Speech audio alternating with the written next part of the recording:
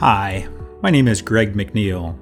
I'm the founder of Cover 2 Resources, a nonprofit organization founded in memory of my son, Sam, who died of a heroin overdose in October. Our mission is to provide education, support, and advocacy for those affected by the growing opioid epidemic in our country. I'd like to welcome you to this Cover 2 Resources podcast. This is an ongoing audio series in which we interview people who are making a difference in the fight against opioid addiction. Our goal here is to raise awareness and connect users and their families with resources to fight opioid addiction.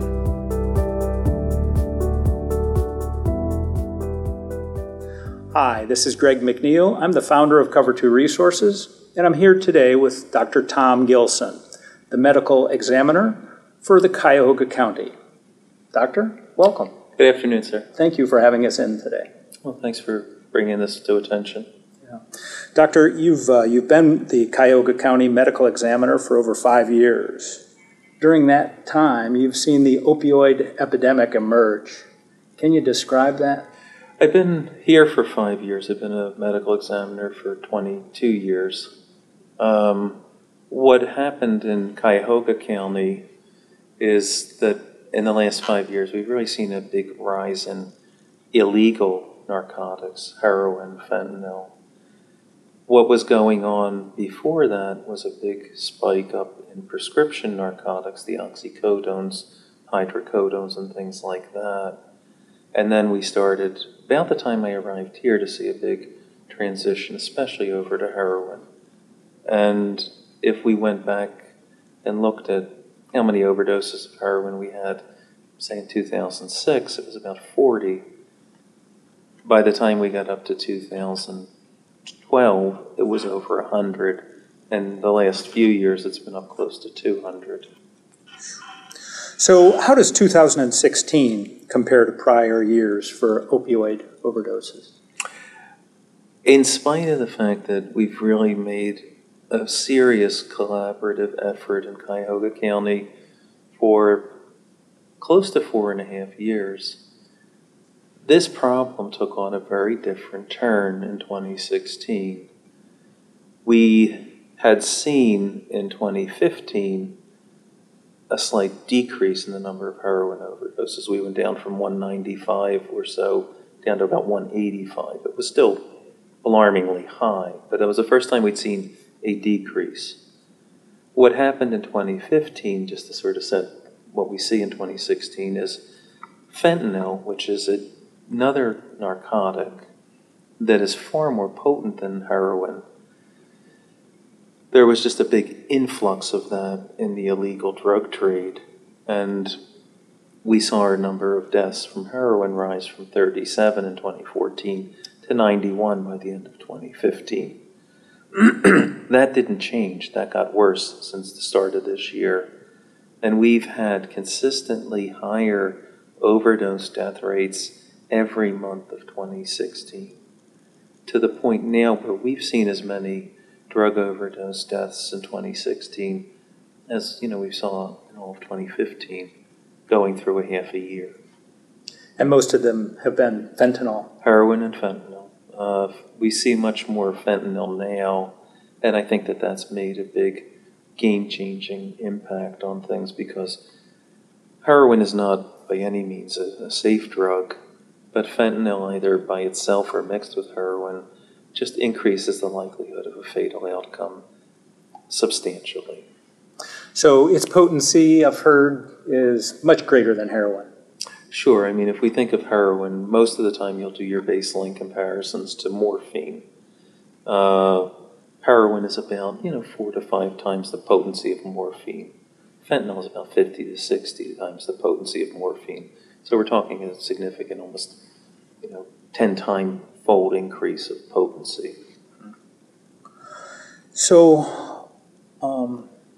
oftentimes we'll hear about people doing very well in their recovery, and then they have a relapse, and boom, they're gone. Why is that?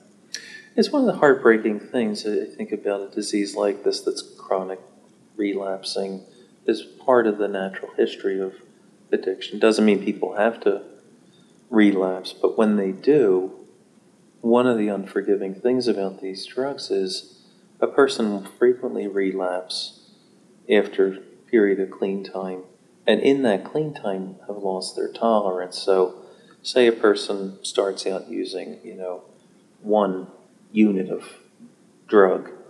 Over time, they develop this phenomenon called tolerance, so that to get the same effect, now they need 2. Maybe then little time goes by, they need 4. Say they get clean when they are up at 4, their tolerance for the drug goes back to 1 over a few weeks. Then they go back. A few weeks, that short a time. Shorter period of time as that. They go back and say, I'm going to try 4 because that's what I used to do, and they can't tolerate that anymore, and they overdose there. And we see that in a couple of distinct situations. One is people who get out of treatment and stay clean for a period of time. They can't take that same dose that they could before. The other are people who have kind of an enforced detoxification because they're incarcerated. And that's an observation that goes back as long as I've been doing medical examiner work, that people who leave jail tend to overdose very rapidly after they leave because they tried the same dose they remember they could use, and they can't tolerate that anymore.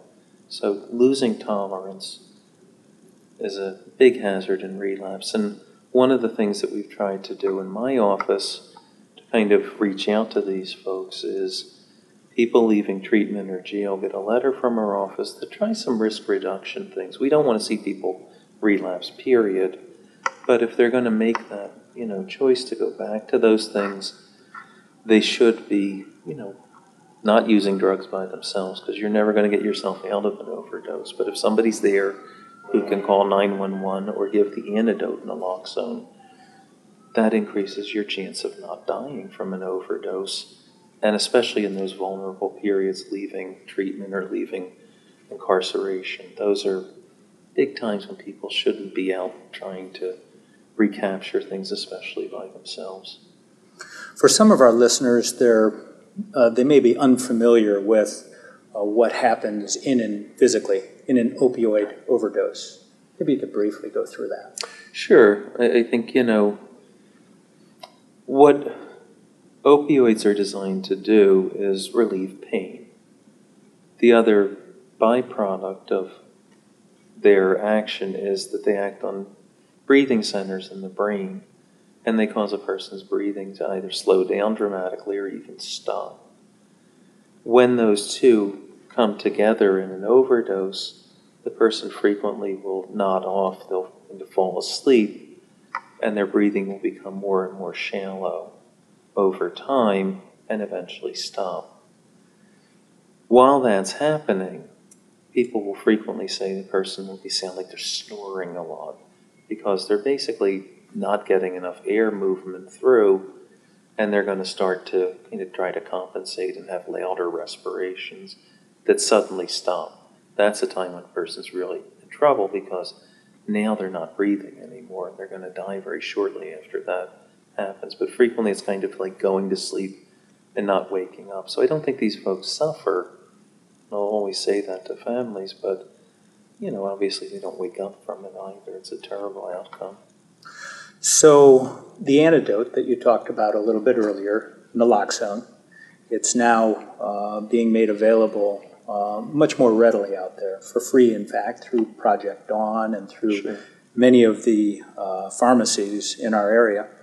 Can you speak to when that comes into play and any comments on naloxone? Sure. One of the things that we noticed when we looked at our drug overdose fatalities was a lot of these people had died either using drugs with other people or just in close proximity to somebody else, family member. With the example, say, my son came home, he looked high, and he went up to bed, and I found him the next morning, and he wasn't breathing, and he had died. what we realized is that that was a time to start potentially intervening in this process. People don't necessarily take heroin or fentanyl and it's irreversible. They overdose and there's no chance to bring them back. There is a window of time where if you can reverse the effects of the drug, you can potentially save that person's life. And that's where naloxone comes into play. Morphine and all of its similar compounds act on a receptor in the brain called the mu receptor. It's the Greek letter M for morphine. And when the narcotics act on it, they generate the pain relief, they generate the depression of breathing, the slowing down of breathing. When naloxone binds to it, it kicks morphine and a lot of other things off, and it doesn't do anything.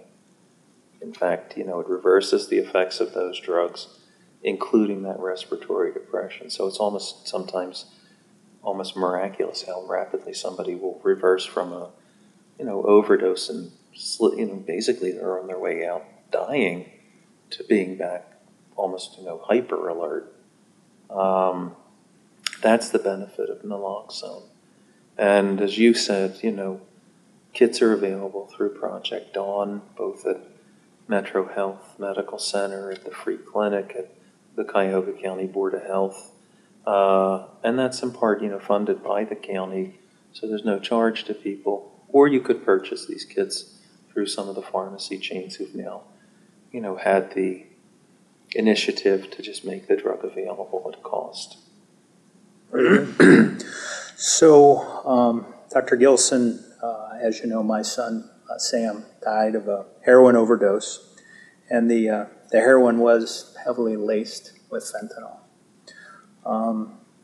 You had a chance to review the examiner's report. Is there anything else that we can glean from that may be beneficial to our audience? Greg, I feel like one lesson is that, you're not alone in this. I certainly don't downplay losing, a family member, and I've had that experience too. But I think, what you're doing is admirable because lots of families have this story, and the more we, say, I don't want to talk about it, it's kind of like the 800-pound gorilla in the living room. It's not going away.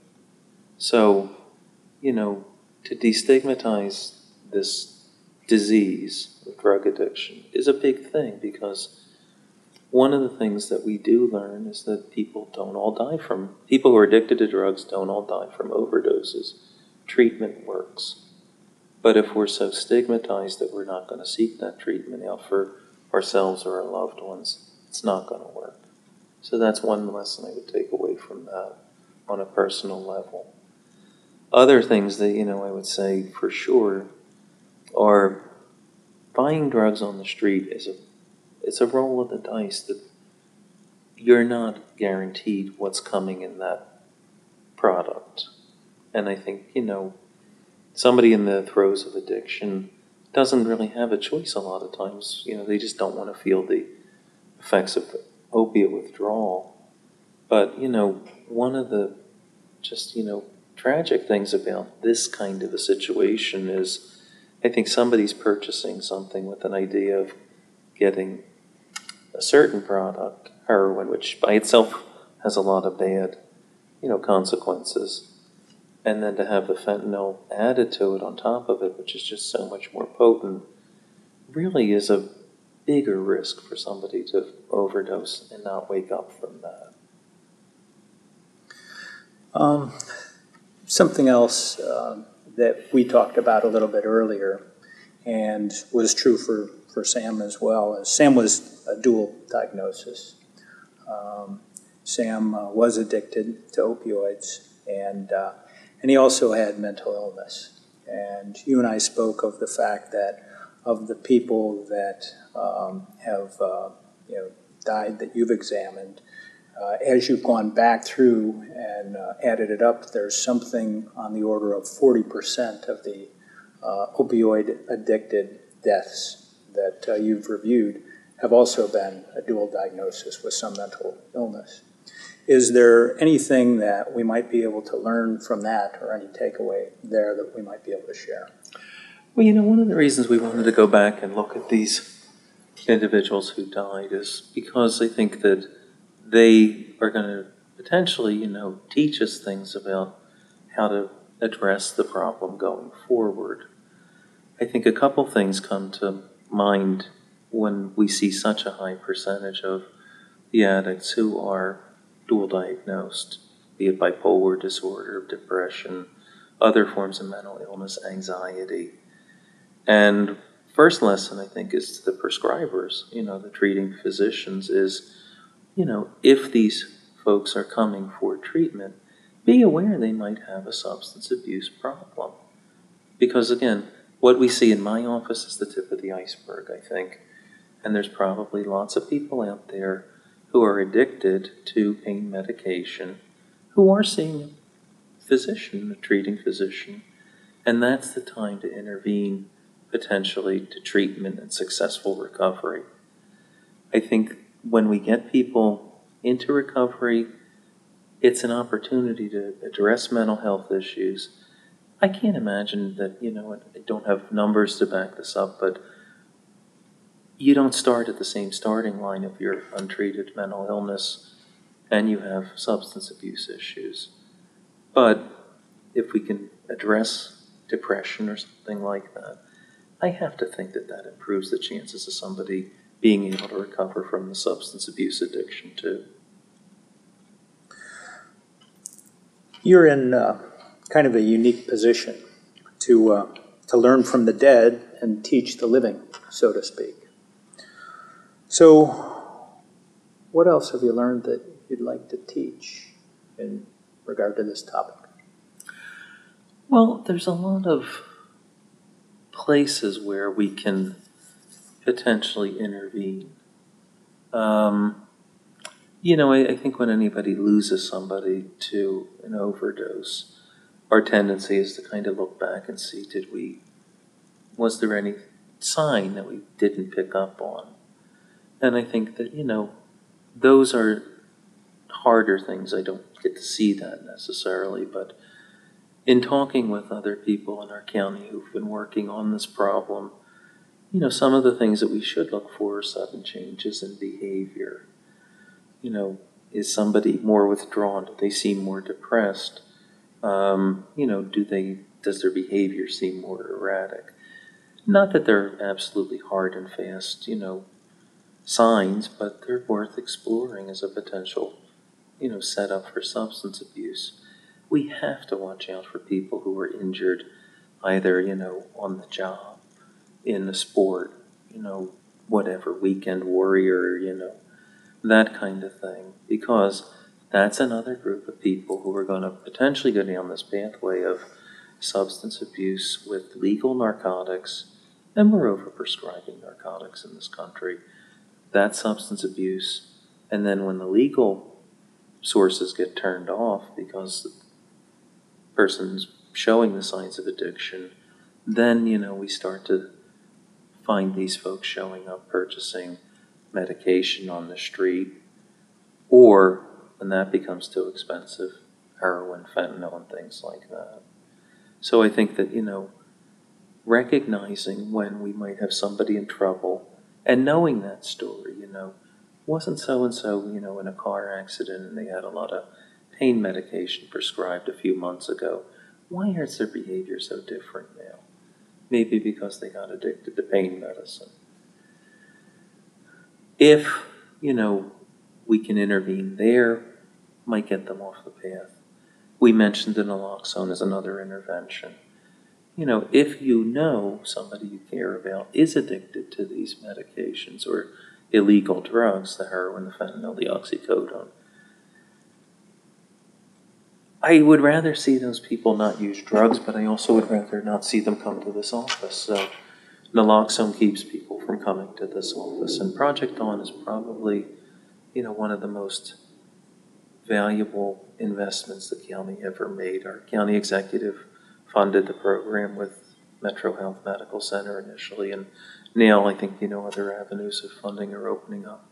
But, you know, we've saved hundreds of people with Project Dawn. And I think, again, it's another number that doesn't necessarily get fully reported back to us, but with confirmed, stories or, visits to the emergency department. That's, a couple hundred people who didn't make a trip to this office and a couple hundred families that didn't have to get the phone call that, their loved one had passed away. So if you have somebody, like that, who's addicted, absolutely encourage them to get the naloxone, but it's not isolated to the addict themselves. Family members can get naloxone from the sources we mentioned as well.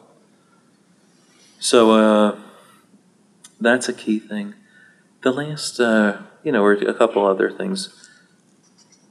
There are drug drop boxes all over Cuyahoga County, frequently at police stations. If you have prescription pain medication left over in your medicine cabinet, get rid of it. Don't save it for a rainy day. I think, sometimes we think that, if I have a toothache in 2 months, it'll be nice if I have pain medicine. If you have a toothache in 2 months, go back and get a prescription for it and decide at that time whether you need it. Don't save the pain medication, because over and over again we see younger people start to experiment with these medications in mom and dad's medicine cabinet, get addicted to them, and they're off on the same path as, the folks who got them legally prescribed to them can go down. So get rid of them, and I think the last issue is, why do we have so many people with pain medicine in their medicine cabinets? It's because we overprescribe pain medication in this country, and that's something I know the medical board and a lot of us have been just trying to work with the medical community to say, listen, we don't need all this pain medication. If a country with 5% of the world's population consumes 95% of its pain medication, there's something not right in how we're treating pain in this country. No doubt. So, Doctor, do you have any final words for our listeners? I think about this on a very regular basis, and I really think this will kind of be the public health crisis of my whole career. It's hard to watch people just vanish in such big numbers. And I think that the urgency of this problem is still sinking in on a lot of levels. What we do essentially in Cuyahoga County every year, up until now, is basically load up a couple plane loads of people and just crash them into Lake Erie. And this year will be worse. And I have to say, are we doing enough? Is my question, and I don't know that I would say yes to that, because we're not turning the tide on this. And, if we lost so many people from, say, Zika virus, as we lost in 1 month in Cuyahoga County, what would our reaction be? Do we have to keep waiting for, the Philip Seymour Hoffmans or the Princes to get our attention on this? Our neighbors are dying around us in so many, with such frequency. We need to do a better job with this. And I don't have all the answers to that.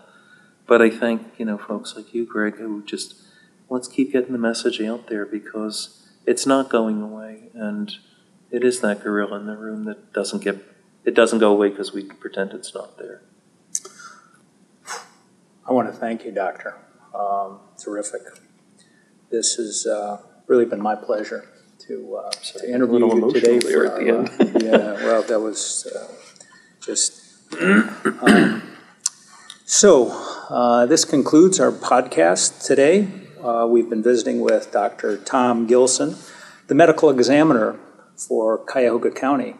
And again, Tom, I really appreciate your having us in for the interview today, and absolutely appreciate not only your hard work to address the opioid epidemic, but also the education that you've been providing in our community throughout Northeast Ohio, not well beyond even Cuyahoga County. And so that's much appreciated and much needed. So a lot of one more plug. There's a lot of information on our website too about what's going on in terms of at least the problem as we see it. And that's just, if you just Google Cuyahoga County Medical Examiner, I don't remember the exact web address, but you'll get to the spot. We'll add it. Under Heroin We'll add it to the Initiative, there's a lot of, I think, useful information there too. Outstanding. Well, thank you again, Doctor. Thank This you. is Greg McNeil, founder of Cover 2 Resources. Please join us for another podcast in the next week. Thank you. Bye-bye.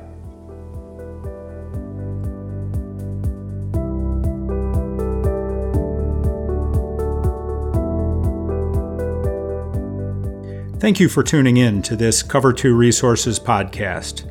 This podcast is a production of Cover 2 Resources. It's made possible through donations from listeners like you. If you'd like to donate or sponsor a future podcast, please visit cover2.org. That's cover and the numeral 2.org.